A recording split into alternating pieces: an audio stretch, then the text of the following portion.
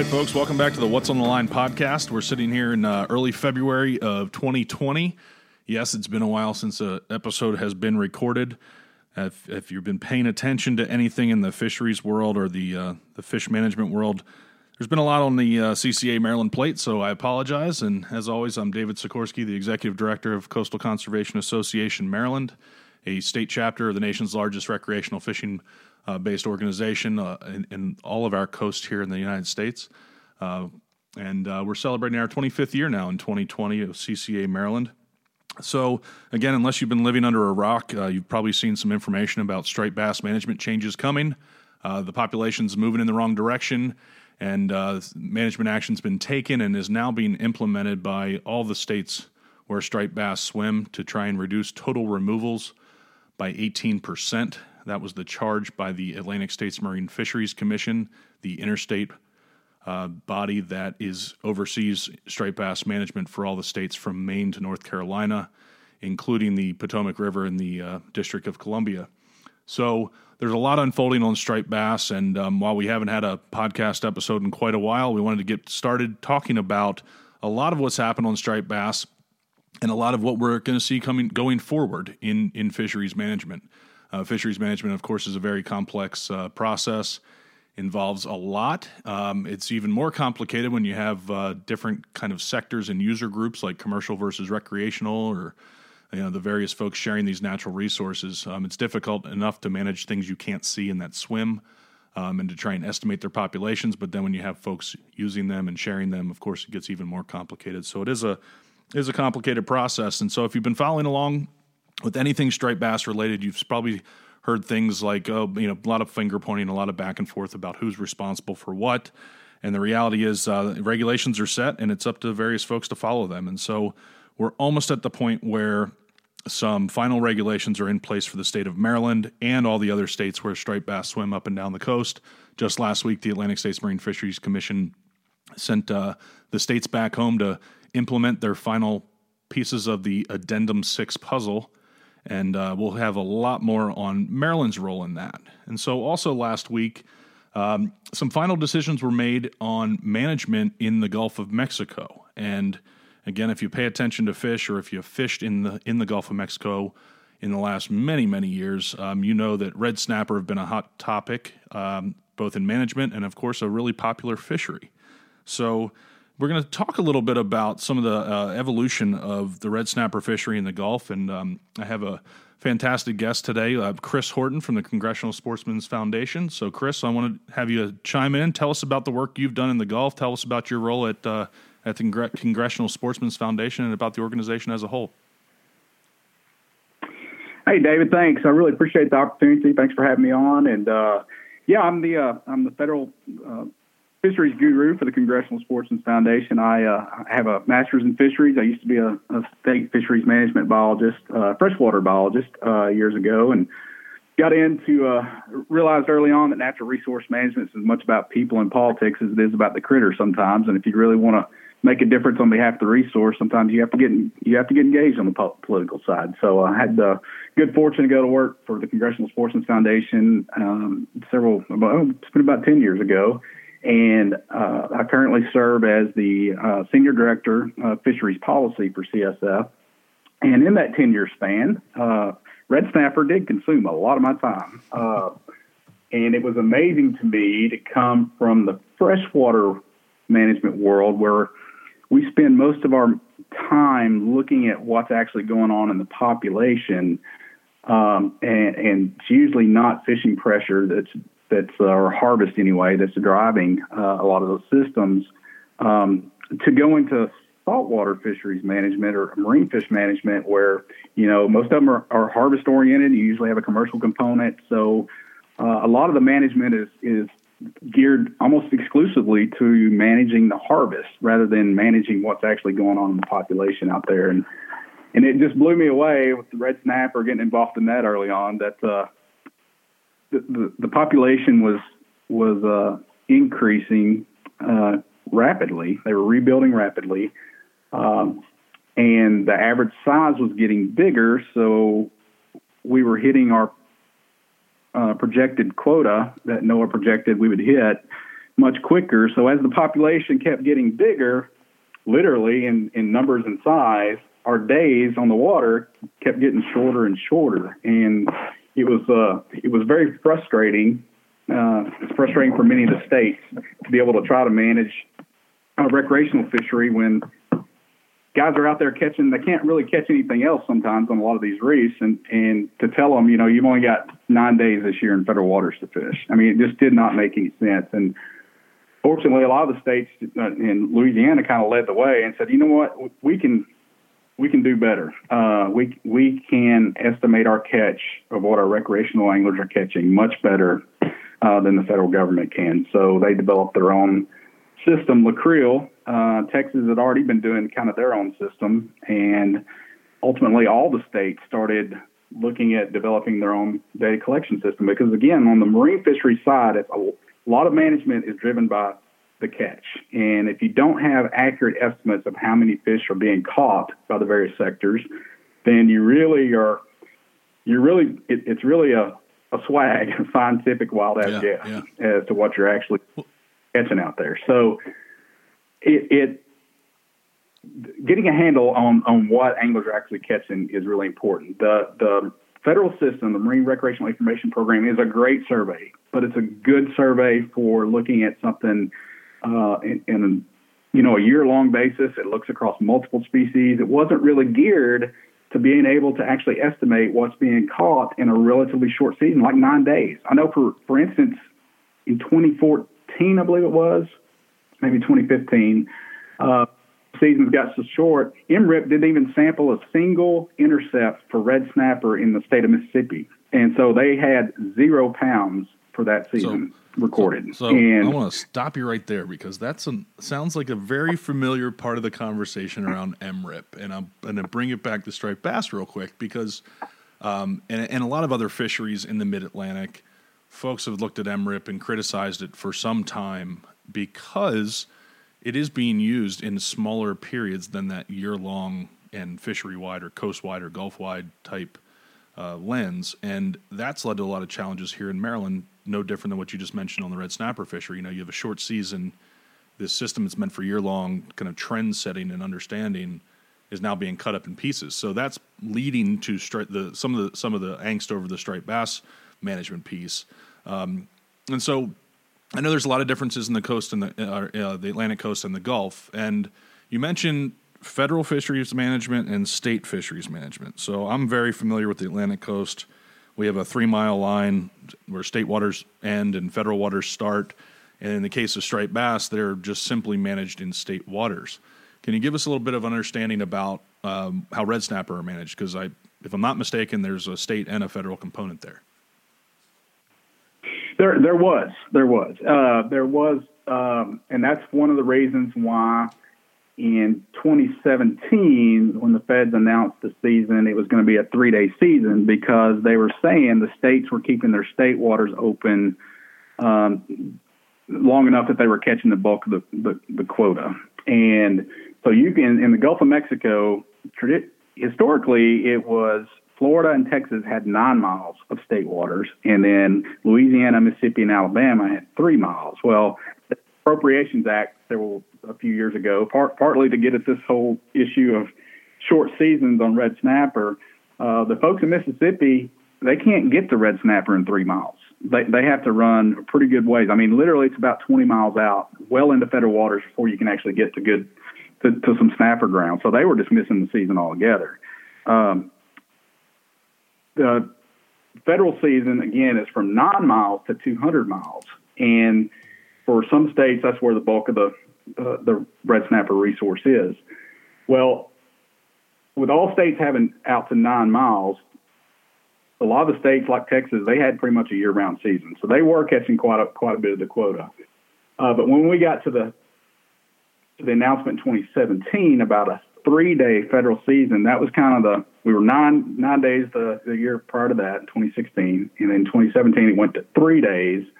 That's the straw that kind of broke the camel's back, and members of Congress from both sides of the aisle along the Gulf Coast said, all right, enough's enough. We've got to do something here. And that's when Secretary Ross basically agreed to extend the season an additional 39 days, provided that the state and federal seasons were the same, and they could only fish the weekends. Well, that got us through, and yeah, we did exceed the quota. Some, not nearly as much as everybody expected we would, because this brings up another point, and I am going to go off on a little tangent here, but the notion that if you extend the season, you're going to have more harvest, that doesn't necessarily hold true, because think about it, if you've got 2 months to go fish for something and your wife says, we got a birthday party to go to this weekend, you're probably going to say, all right, I'll just go fishing next weekend. Well, then next weekend something comes up. So you may actually only get to fish a couple of times during that 2 month long season. Whereas if you only have 2 or 3 days to fish, you're going to fish. You're going to tell your wife that, nope, I'm going fishing. So the effort is really concentrated. But if you spread that effort out over time, you don't get quite as much of the pressure as you would expect for having longer days. And that speaks exactly to the, it's said all the time, especially throughout this whole red snapper process. I already said it a little bit. Recreational fishing and commercial fishing are such wildly different activities. Commercial, it's a payday, it's a job. Recreational, just like you brought up, there's a lot of variability. And one of the biggest challenges in recreational fisheries management is understanding, if you make a regulatory change, how are people going to react? And I've seen a lot of friction on that front recently. With the striped bass conversation, like the great unknown, and that leads again back to the importance of more timely data and information about our activities.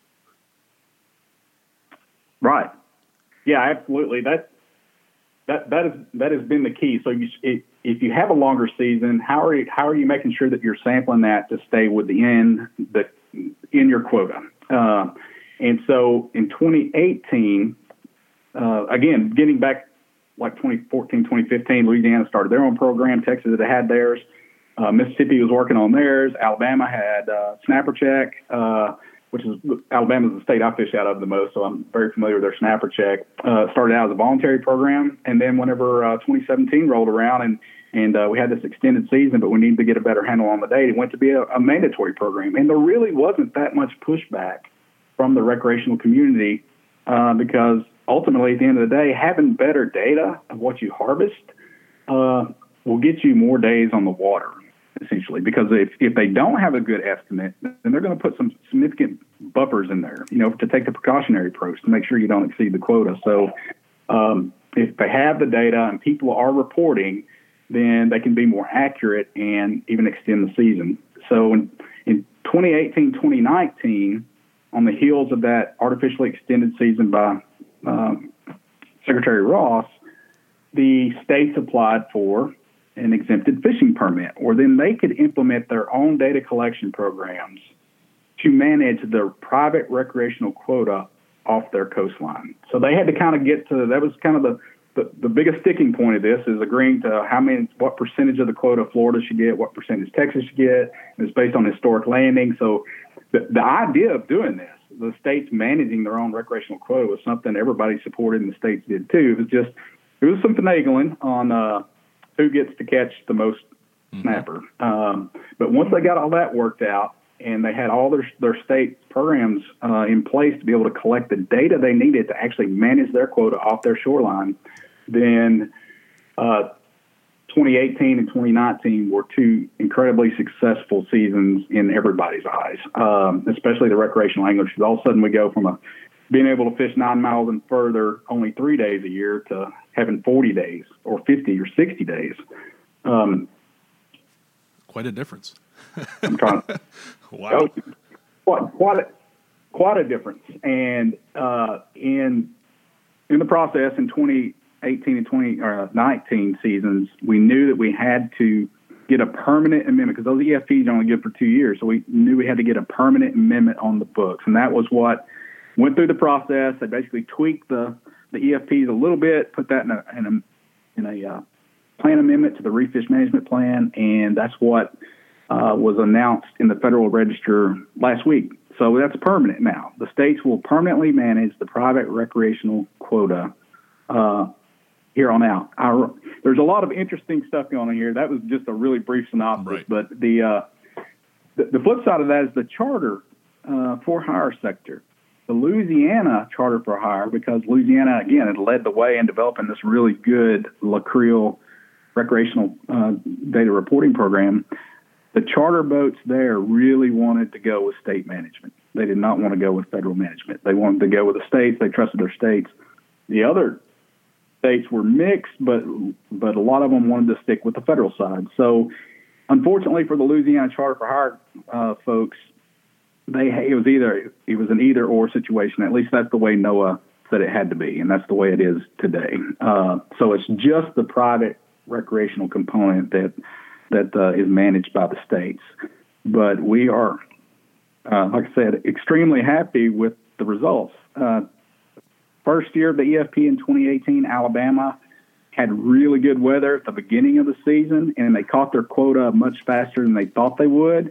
But the fact is, they had their own data collection program. They were accountable, and they knew they had to shut the season early. I was actually down there on vacation for like 10 days for my annual Red Snapper trip with the family, and they closed the season on me halfway through. But that's all right. I was fine with that because the states closed it. It wasn't the federal government that closed it. Right. And I knew that there was a good. Well, sorry. Go ahead. Yeah. Yeah. I was just going to say I knew there was a good reason to close it, so it was perfectly acceptable. And I even checked with the Alabama DCNR folks and said, "Hey, are you guys getting any pushback on the closure?" And they said, "Honestly, not really, because there's that trust factor. The states are usually a lot more in contact in most states with their anglers, and there's just a level of trust there that there doesn't seem to be with the federal government from the recreational perspective in the Gulf of Mexico anyway." Yeah, and here in Maryland, I want to give a little bit of clarity to some folks about what's federal, what's not. And I think the simplest way to put it is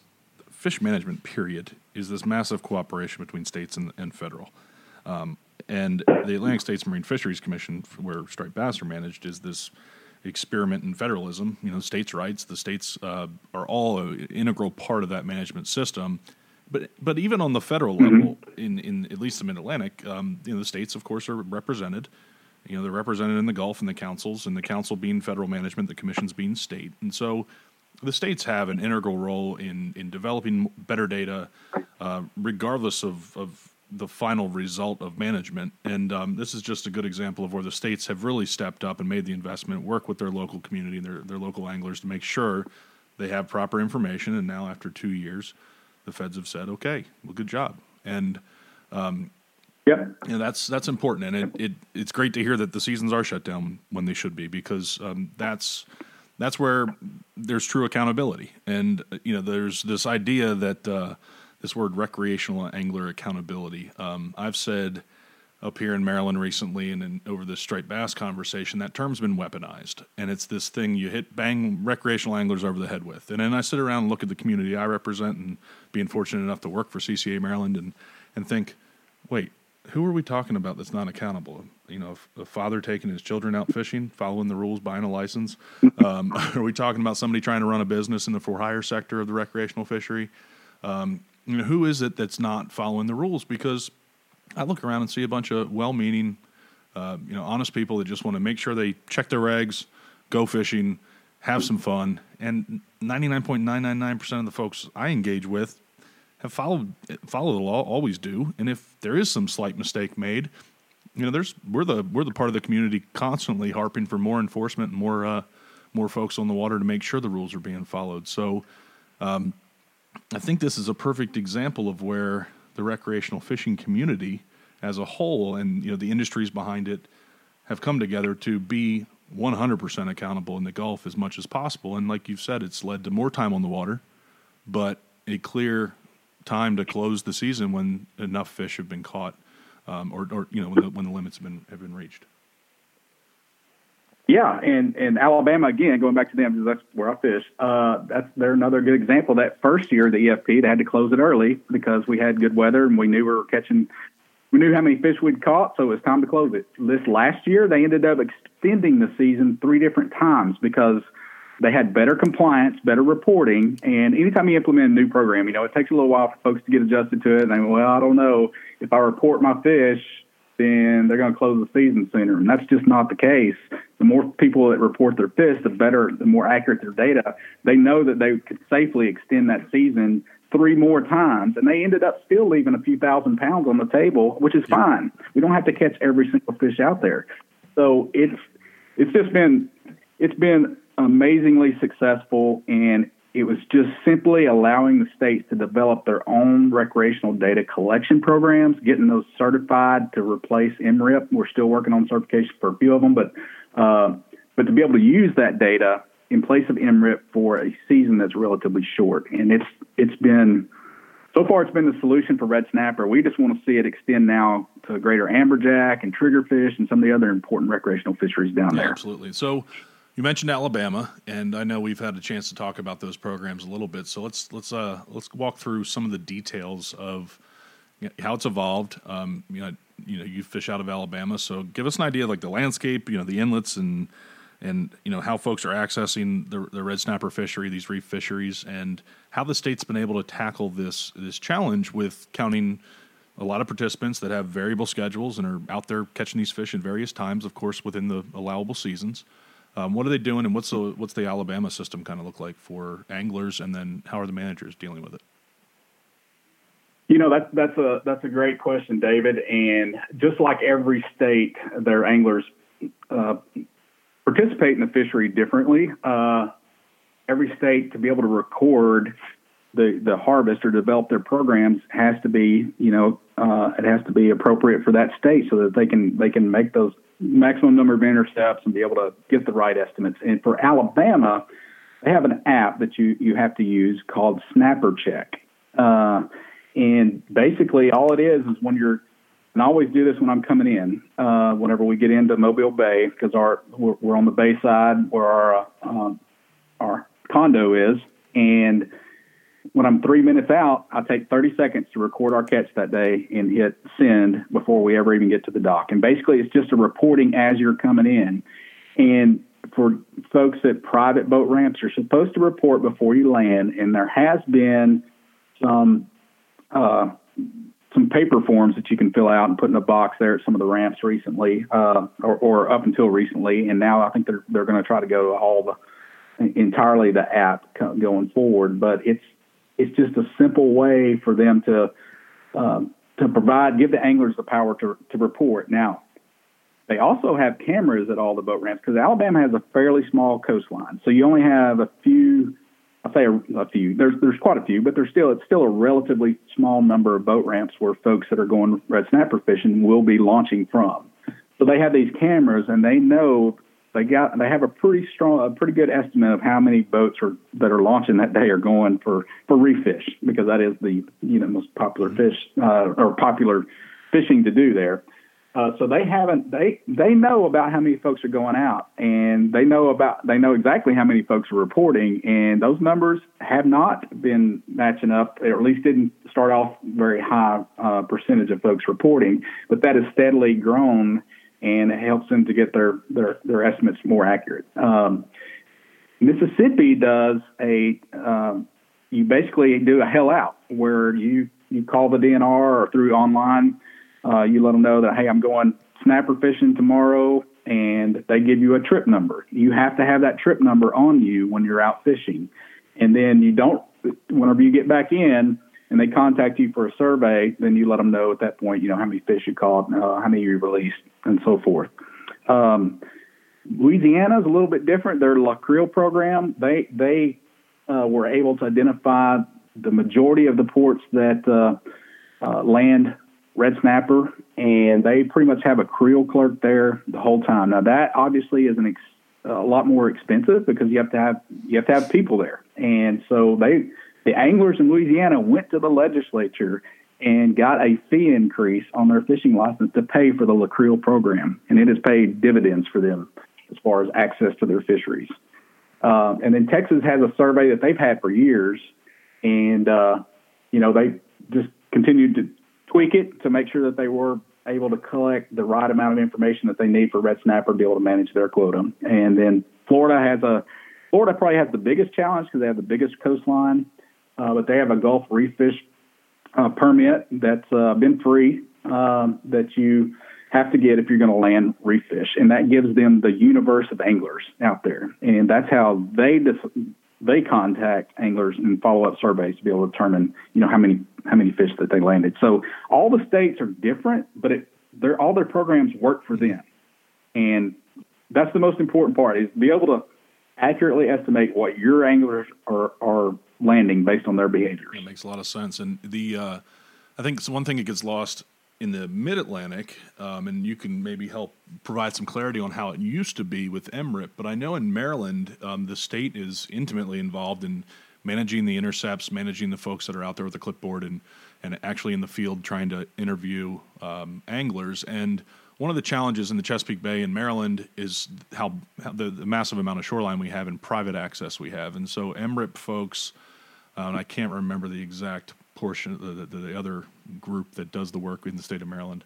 But ultimately, the folks that are out there with the clipboards only can go to a public dock to intercept people. And so one of the challenges is when you're trying to design this survey is you have to make sure you kind of set that dragnet to capture as many people as possible and get a proper sample size and as many intercepts as possible, because I guess the more folks you survey, the more accurate information you're going to get. And so that's a challenge. And, of course, that does come with costs. It does come with logistical challenges. And I've heard it said in Maryland quite some time that, we can take something like MRIP, which on its face right now in facing these challenges with management and the way it's being used on this more finite scale is ugly. But ultimately, we can improve it in some ways. So has there been this conversation? Have the states ever attempted to try and invest more in MRIP and find that there were better information because they had more intercepts in this evolution as these Gulf states tried to come on board and find a better way to extend seasons and provide access to anglers?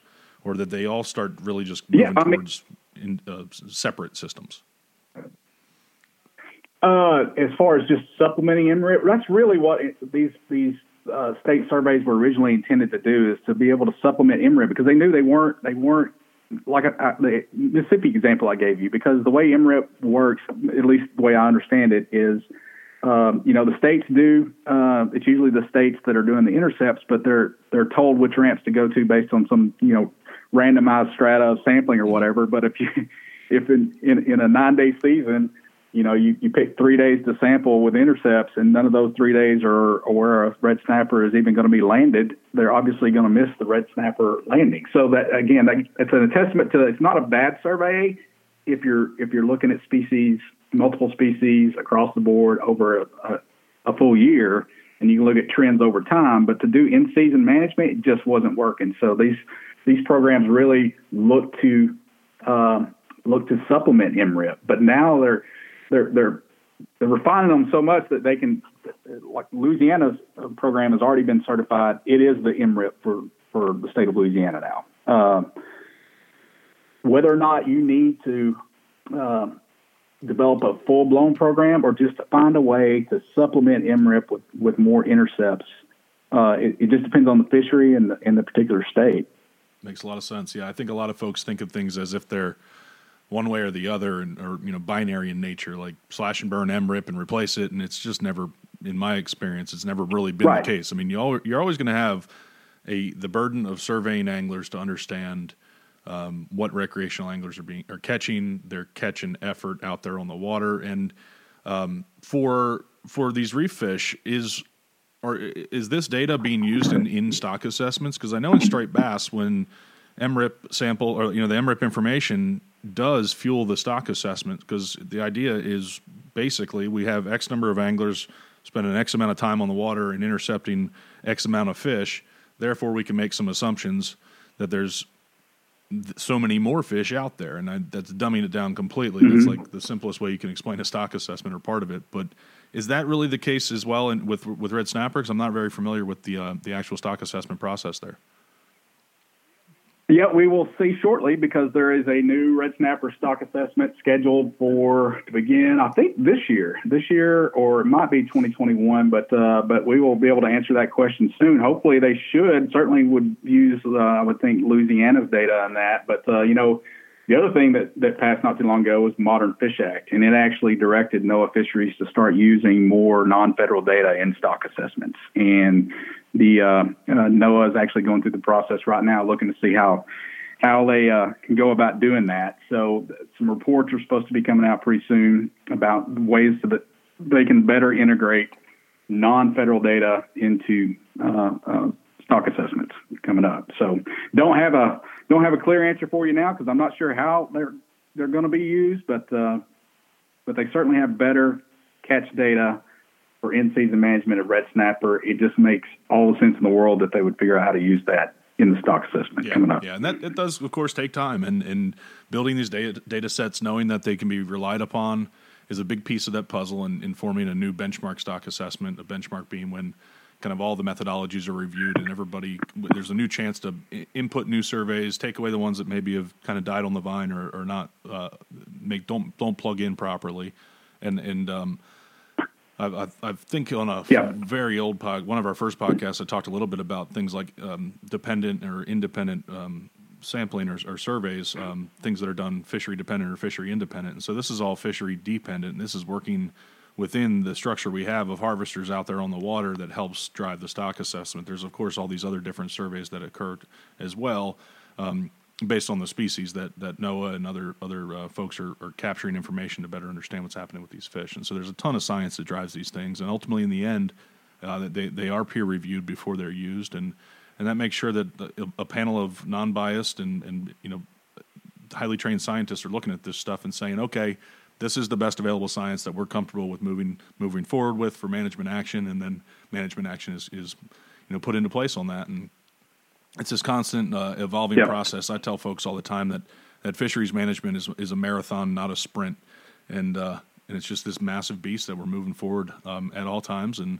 of course, there's a lot of different opinions on it, and but ultimately, it's great to hear some stories about how the sportsman community, the sport fishing community specifically, is really leading the way in trying to find ways that work for the resource, but also work for those who are accessing it, and all the economic benefit that is derived from that in these coastal states of ours around the country. And one thing that stands out to me, and as lots of conversations are unfolding in Maryland and in the Atlantic states as these striped bass changes happen, and to me it's the timely information that can break us down to the resolution we need to understand day to day what people are doing is really interesting. And I know in a previous conversation you and I had, we talked a little bit about how quickly the state of Alabama has been able to process some of that information they're getting from cameras and from their app. And I think you had said almost like it's week by week that they're looking at the catch and the effort that's happening out there for red snapper. If I'm not mistaken, I think that Alabama DCNR can give you an estimate of what was caught on Sunday by Tuesday. That's amazing. So within a couple of days, they know how many fish have been landed up to that point. That's amazing. And they can be very responsive. That's amazing. Well, so we haven't mentioned the commercial portion of the red snapper fishery. And of course, you can't go anywhere these days without seeing red snapper. And I don't want to get into all the details of how we got here, but what from a allocation and a balance perspective, do you know off the top of your head what the commercial sector gets in the Gulf versus the private recreational angling or for hire sectors in the recreational fishery get from an allocation perspective? Yep. The commercial sector gets 51% of the allocation, the total Gulf-wide allocation of red snapper. And the recreational sector, both the charter for hire and the private recreational sector, get 49%. And then several years ago, whenever the seasons were getting really, really short, less than 30 days, it was getting very tough for the commercial or the charter for hire guys to be able to actually run a business. And so they went through what was called sector separation, and we were not supportive of that at that time because it looked like we were going to go down the same path that the commercial sector did with the charter for hire, and that was to implement IFQs or individual fishing quotas. And from the commercial side, the IFQs have done exactly what they meant to do. There was no question red snapper at one point were overfished, undergoing overfishing. We had too much pressure. We needed to, reduce the harvest, reduce the fleet size on the commercial side. So they implemented IFQs, and you got an IFQ based on what your documented catch history was, and the ones that caught a lot of snapper and could document it, got more shares, and those that did not do a good job documenting or didn't have that many red snapper in their catch got smaller shares, and a lot of those early on sold out to the others that had bigger shares. So what we've seen is a consolidation, basically, of the IFQ on the commercial side. Fearing that might happen on the charter for hire side, it wasn't something that the recreational community really supported, because there's 1,200, I think, charter for hire reef fish permit holders that can fish for reef fish in federal waters, and that provides, and that's Gulf wide. So if you start consolidating that, cut that in half down to 600. If you're going down on vacation with a family and want to go red snapper fishing, your opportunities may be pretty limited, because there may not be that many boats available, and they may be booked up. So that's just from the recreational sector's perspective. That would potentially limit options.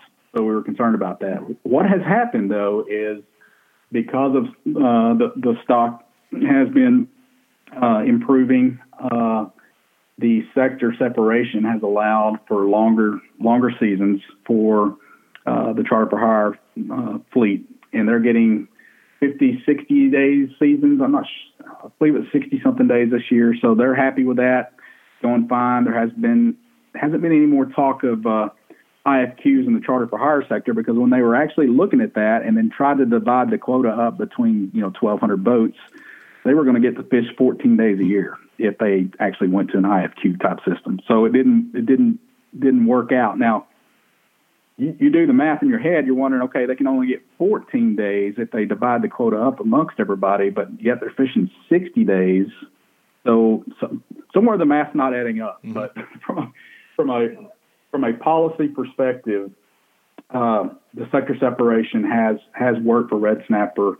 But if it were to ever go to the IFQ system, there would be some winners and losers in the charter for hire fleet, and there would be less opportunities, and probably at a higher cost for someone to find a boat that they could go red snapper fishing on. So, yeah, it's there's various things being tossed around right now in the Mid-Atlantic related to different limits for hire and for private. Maryland DNR intends to put forth a regulation for the 2020 fishing season until they decide to change their mind, where folks that fish on a charter boat get a 2-fish limit if the charter boats participate in a hail-in, hail-out electronic reporting system. But then the private recreational anglers that may walk down to a beach and fish from the shore or have their own boat or go fishing however they are able to, can only keep 1 fish. And there's a lot of frustration happening right now in especially the private recreational angling ranks regarding that proposed regulation. It's not official yet. There will be a public comment period on that regulation, and from where I sit, somebody that represents both for hire captains, which many of the for hire captains in Maryland are CCA members, and of course we have a ton of private recreational anglers. I like to view us all as one big community, and charter boats are such an important part of our community, and they're ambassadors to our sport. I frequently refer to them as bus drivers. They drive a bus, and we hop on it and go fishing. And I've caught my first striped bass, rockfish, as we call them here in Maryland, on a charter boat, and and love fishing on charter boats, especially. I tell people all the time my personal experience. I used to have a lot more time to be on the water and own a boat, and used to see it a lot. Now I don't see it so much. It's actually for sale, and I could see myself fishing on charter boats quite often. But enact some policies where being able to afford to go on a charter boat and therefore I get to keep 2 fish versus maybe afford to own a boat. I only get 1. It's a bit odd, and this will unfold here in Maryland, and folks will definitely get a chance to weigh in on that. To me, it's somewhat discriminatory, and we'll kind of work through it. It is complicated for sure. That's definitely a difference from the Gulf, because either charter for hire, even though they have their own quota, it's still a 2-fish, 16-inch minimum, which is what the private rec folks in federal waters do as well. So, that's definitely a little bit different scenario there. That's good to know. I mean, these terms get thrown around like sector separation, or I think the folks in the management world would call it mode separation, and that was part of the conversation at the Atlantic States Marine Fisheries Commission last week. And you heard that at the commission, there's technical advisors, there's the law enforcement committees that advise. I happen to be on the striped bass advisory panel representing recreational anglers in Maryland, and I know that the law enforcement committee and the technical committee on striped bass both said, we recommend against this kind of mode separation. A mode being a term within the MRIP survey. A mode would be charter for hire, party boat, shore, private or rental boats. There's probably a couple more, but the technical folks said, it's really hard for us to tease out the information like we already talked about, because MRIP is meant to be this year-long thing. These bigger chunks of survey, they actually break it down into 2-month periods, as I know you know. So the 2-month period called the wave, yep. And then you tease it down even smaller than that, it becomes complicated. And then, of course, the law enforcement folks said, these rules need to be enforceable. We need to know that if we interact with somebody on the water, find them in violation of the rules, that we can write a ticket and not have it just thrown out by a judge saying, this is ridiculous. And so the law enforcement committee definitely provided some clear concern about different limits for different parts of the recreational fishery. But it sounds like Maryland's moving forward with that proposed regulation. And again, the public will get a couple chances to weigh in on that. And we'll definitely be out there making sure folks understand what their opportunities are in regard to that, and moving forward to try and find some balance there. Well, it sounds like if they're truly looking for better data, and they need to be, it seems like it would be pretty easy to get that better data by extending it to the entire recreational community. I mean, like I said, the Mississippi system is truly essentially a hell out. Even for private recreational folks, they have to get a trip number, and they do that online, and it doesn't take but just a second, but you just need that trip number, and then they can follow up again. It gives them the universe of anglers, gives them a better estimate of the pressure out there. They got direct people that they can contact directly about, okay, how'd your trip go? How many fish you catch? So to me, I can't really understand why you would, if you need better data, why you would just do it on one small subcomponent of one subsector. And even if not all of them are hailing out, you're not even catching the full universe there. So from a data perspective, I think Maryland DNR could do a little bit better. Yeah, I think that's pretty much everybody looking at this situation agrees with that sentiment. There's no question, and we all know that data is expensive and resources are limited. But there's some folks in important positions that need to make some tough decisions here and figure out the path forward for anglers. And I want to shift the conversation slightly towards just a little different piece of the puzzle that I know relates to definitely the Gulf red snapper fishery and reef fisheries, but also the striped bass conversation. And when the benchmark stock assessment came out, I guess last year, or was it 18? I can't remember now. It's all a blur. But ultimately, the stock assessment came out for striped bass, and it painted the picture of removals, fish being removed from the system. And that's, of course, fish dying and estimates of fish dying. So we've got a commercial quota. So there's commercial harvest, and that's capped at a level that the states all divide up and down the coast. Maryland and Virginia or the Chesapeake Bay states. So the Potomac River, Maryland, and Virginia are the largest section of the commercial fishery for the coast. And then we have the bycatch in the commercial fishery, and that would be called a discard. So fish that die that either aren't allowed to be kept or maybe die from interacting with the gear and are not kept for harvest and counted against the quota. And then on the recreational side, we have our catch, which is derived from bag, season, and length. And so that we understand a basic fishing mortality rate, and that's how striped bass are managed, under a fishing mortality rate. And the technical folks make sure that the regs that are put in place are consistent with the goals and trying to keep enough fish in the water and enough access, for fishermen. So we have our catch. We estimate it through the system, MRIP, that we've been talking about. I'm sure some states may have a little bit increased intercepts and some other things happening out there to better understand their information. But I know in Maryland we're wholly dependent on MRIP. And then, of course, the charter boats do have log books as well, and that is MRIP does use those to understand their catch and effort. And then we ultimately have the fourth kind of removal is a dead discard from the recreational fishery. And with striped bass, it's assumed that 9% of what we release alive throughout the year dies. And so that's just a simple multiplier of an estimate. And the live release estimate does come from MRIP. Folks can go on the MRIP website and do a data query and find out the estimated live releases throughout different parts of the year and different parts of the fishery up and down the coast. And that's essentially, I know in Maryland, what the managers are using to estimate how many fish die when we release them. Another piece of Maryland's regs that they're proposing right now is to close a preseason period. So we've traditionally had a trophy season starting in the third Saturday of April. So a proposed reg that I believe has moved forward is to move the opening of trophy season to the 1st of May.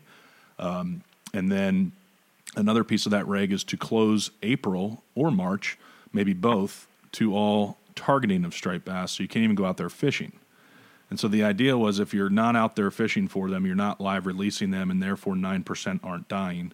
And there's a lot of complexity to those numbers and such. But ultimately, we'll probably get into the details on all that a little bit later. And I know I've written about it nonstop and talked about it nonstop for the last many months. But ultimately, the managers are trying to figure out how do we save fish from dying, and there's these 4 types of removals. So in Maryland DNR, they're looking at all this information, and in the circle hooks have been instituted for striped bass in the Chesapeake the last 2 years. They are going to be implemented in all striped bass fisheries up and down the coast for bait fishing by the beginning of 2021. So a lot of the states are already bringing on circle hooks. So that'll help with some of the dead discard pieces of the puzzle. How are things handled with red snapper when it comes to dead discards? Are there any activities or efforts, from a regulatory standpoint, that have worked to try and limit the number of fish that die that aren't intended to be kept, legally? Absolutely, and circle hooks have been in place in the Gulf of Mexico for a number of years. I don't recall off the top of my head when it was implemented, but for at least the last 10 years, we've had to fish with circle hooks. And to be honest with you, I don't think I would go back to J hooks. We've become so efficient at catching fish on circle hooks that I prefer circle hooks for refishing at any time, even if I wasn't required to use them. But that was one thing they did years ago to try to reduce dead discards, and they're very effective at catching fish, in the corner of the mouth and not deep hooked. But another thing that we in the community have been pushing, we in the recreational fishing community in the Gulf, is legislation that actually requires the use of descending devices or venting tools. And actually, Congressman Garrett Graves of Louisiana and Congressman Jared Huffman of California have introduced the Descend Act. And the Descend Act would basically require the use or to have ready venting tools or descending devices in the Gulf of Mexico. And things are going great in the Gulf right now over the last 2 years, and will into the future now that the states have the ability to manage the private recreational quota.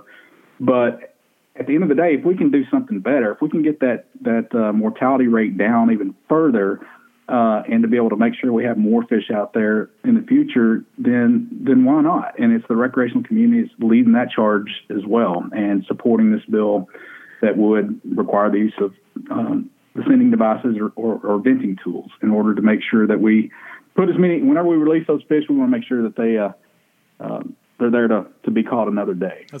And that's just another good example of, anglers have always been conservation oriented. In this case, if we can do a little bit better, then by golly, let's do it. Absolutely. Yeah, I know I was going off on a little tangent there about striped bass and stuff and trying to explain it, a highly complicated thing to explain. But that piece of that picture of how fish die, whether it be commercially or recreational, it's important that we as anglers always pay attention on that dead discard piece of the puzzle, because we don't want to waste these animals. We want them out there swimming or in our coolers to head home for dinner, and that those descending devices are an important piece of that puzzle.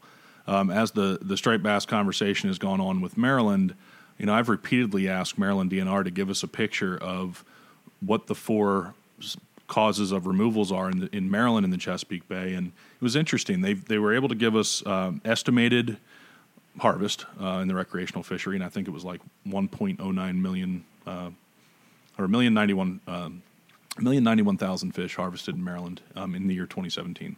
because that was the year that they're trying to reduce removals by 18% from. And then the estimated dead discards was something like 700,000 fish are estimated to die in Maryland from dead discards. And then I think it was about 265,000 fish are caught in the commercial fishery. And there's a way that they go from quota pounds to numbers of fish. And, I'm just grabbing information out of the stock assessment that I have. And, but ultimately to show that balance of commercial harvest, recreational discards. And I repeatedly asked for an idea of commercial discards in Maryland, and was not able to get any information out of the department. I guess the assessment does have an estimate of commercial discards that occur Chesapeake Bay wide, and anybody can look into the stock assessment if you find the right page, and it talks about different gear types and the percent of fish that they believe die based on the use of these different gear types. And so that's something I know we're going to focus on moving forward, because any of these discards are important to try and limit, so these fish are out there and can be utilized properly. And we're going to try and figure out exactly what's happening in the Chesapeake, so folks can better understand, what's happening to striped bass, whether they're discarded or not, and by each sector. So, are there various things? Is there anything on the commercial side that's happening for descending devices or limiting discards in the commercial fishery? Because if I'm not mistaken, it seems like most of the commercial fishery for red snapper is using hook and line gear and similar gear to recreational fishery, right? It's not really like a net style fishery.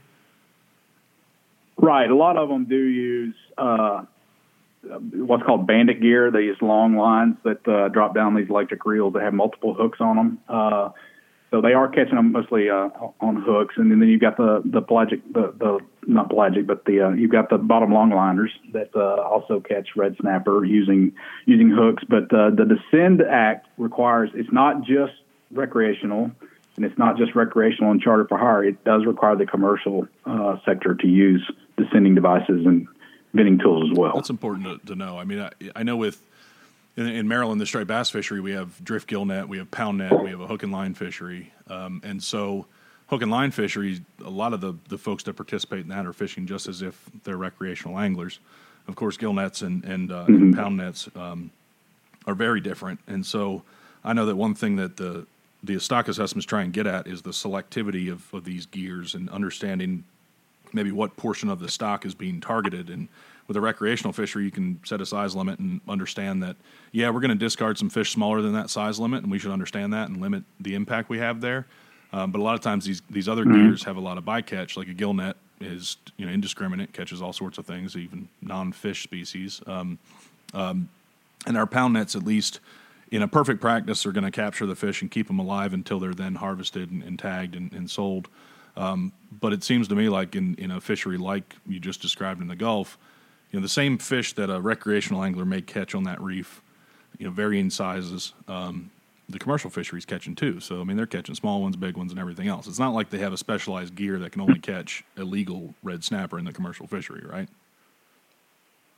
Right. Yeah. It's they're using certain size circle hooks. I'm not sure exactly what size, but they're looking for, and they're not trying to really catch the bigger ones. They're trying to catch the plate size red snapper. That's the most marketable for them. So that's what they're doing. And when they catch a big one and want to release it, we want to make sure that fish can get down just like we do whenever we're trying to catch a grouper, because we've already got our snapper limit, and we keep catching our snapper. We want to make sure we're putting them all back.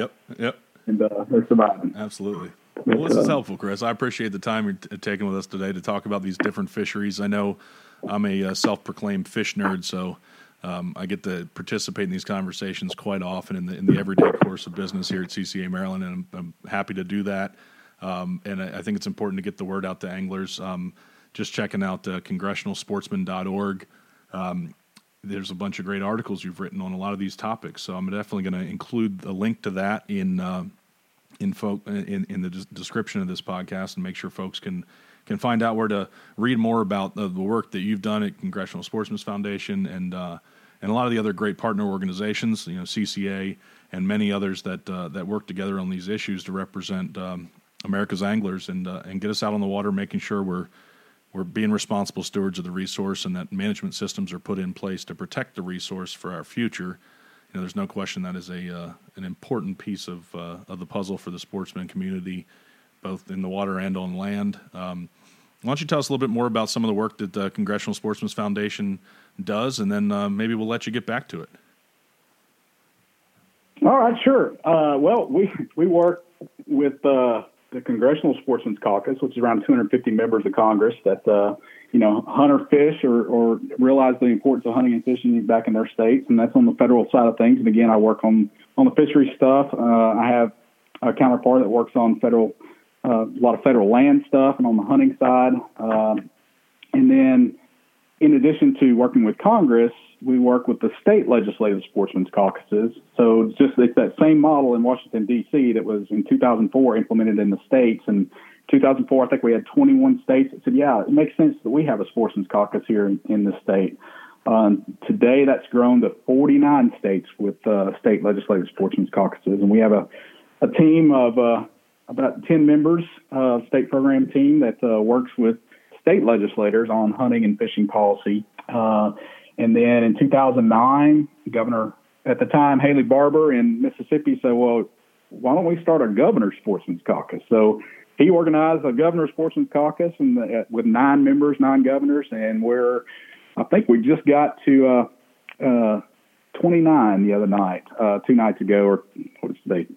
Tuesday, back on Saturday, we had the Congressional Sportsman's or the Governor's Sportsman's Caucus reception in D.C. and had another member join, another governor join, and so our job is to from the governor's perspective, certainly just to keep their policy folks informed on some of the things that we're working on, both on Capitol Hill in D.C. as well as in their state legislatures that deal with hunting and fishing, and we're kind of that nexus between making sure that the hunting and fishing community out there is informed on some of the policy stuff that's going on throughout the legislative process, and making sure that they're aware and that they have a voice at the table as well. So, somebody that grew up hunting and fishing, it really is kind of a dream job to be able to work on this at the policy level. It can be frustrating at times, especially working in hyper partisan environment. But at the end of the day, thin fur and feathers should transcend party lines. Got that right. There shouldn't be any partisanship. So you can usually always find some common ground. And the most important thing for your members there in Maryland, and anybody that cares about hunting and fishing, natural resource conservation, is just to get engaged. I mean, everybody has a voice, and our policymakers need to hear that voice. They need to hear from you. There's no question about that. I mean, the work you all do to keep state legislatures, of course, our Congress and now governors together, sharing information, understanding what's affecting sportsmen and women across our country is just so important, and getting folks on the same page. It's a big part of why I wanted to have you on this podcast today, is we're going to continue to talk about some of the policies related to recreational fishing management or just fisheries management up and down the coast as things unfold for striped bass, of course, our state fish here in Maryland, and something near and dear to our economies here in our working waterfronts here in Maryland and up and down the coast. And it's great I want to continue to work with great partner organizations like yours. I know that you have some great leadership there, and the work you do is so important. So I appreciate the time you took today, and we'll continue these kinds of conversations over the next few months, and make sure the folks are informed about where they can look for more information and where they can better educate themselves to engage in the process. Because you're absolutely right. If you don't get involved and you don't stand up, other folks are going to make decisions that'll affect our future of recreating outdoors and enjoying time on the water and in the woods. And so thank you, Chris, for your time today, and I look forward to talking to you some more very soon.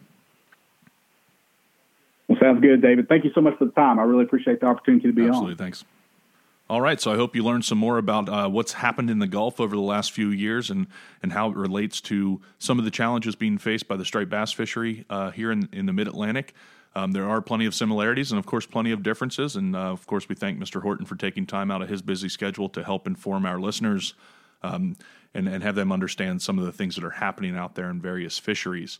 So find out more about the Congressional Sportsmen's Foundation at congressionalsportsman.org, and we'll provide some links in the description here to this podcast. You can also see some updates on the Modern Fish Act, federal legislation that was signed into law recently, and how the agencies are doing in implementing the pieces of the Fish Act. And that's at sportfishingpolicy.com, the Center for Sport Fishing Policy website. And since we hit record on Tuesday, Maryland DNR has made official the regulations for striped bass this spring. And so the three things that were considered and many folks weighed in on were the continuation of the circle hook regulation as we had in place in the 2018 and 2019 fishing seasons in Maryland. That will continue in 2020 and beyond. And as I mentioned earlier in the podcast, all the Atlantic states that have striped bass fisheries will be implementing circle hook rules per the Addendum 6 guidelines and the decision of the Striped Bass Management Board in future years. And I believe that the date is January 1st for implementation of 2021. And so we're going to be limiting dead discards by implementing those rules across the coast, and that's a good thing for the fish. And anglers are going to have to catch up and learn how to use this gear and use it effectively. In Maryland, there's definitely some folks that have had trouble with finding the right hook and making sure that the hooks are being used properly. So generally, a larger sized hook is the one you want to try and use when bait fishing. And I've even heard from some folks that have a lot of experience with circle hooks that some of the more dull hooks actually work better in circle hook configuration. So you don't necessarily need the laser sharp hooks, but that's just one angler's experience that he passed on to me, and so I figured why not pass it on to you all and see if you can figure out which hook works best for you to make sure that we're shallow hooking these fish in the mouth, and those that are undersized can be released safely to swim for another day. And so the last piece of the other two pieces of the regulatory puzzle for April or for the spring, Maryland DNR has moved the start of the trophy season to May 1st. So trophy season will be May 1st through May 15th. That's your chance to catch and keep a large striped bass, a 35-inch or greater striped bass during that period. And the season has typically started the third Saturday in April. So the days that have been removed from the calendar are going to save a number of those large spawning stock striped bass. And then the third piece of the regulation is a closure of April to all targeting of striped bass. So since 1990, all rivers have been closed to targeting of striped bass. The state has now decided to close the remaining portion of the bay and its tributaries, so you cannot target striped bass in April. This unfortunately flies in the face of the public comment that they received during the comment period, and even more unfortunately, really doesn't do much to save striped bass.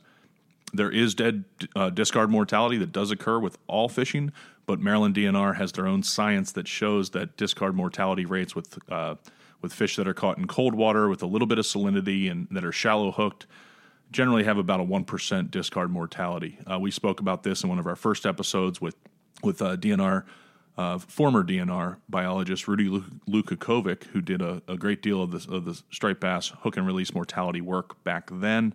But unfortunately, Maryland DNR has decided to remove your access to the water in April, and again, with very little known savings to the fish.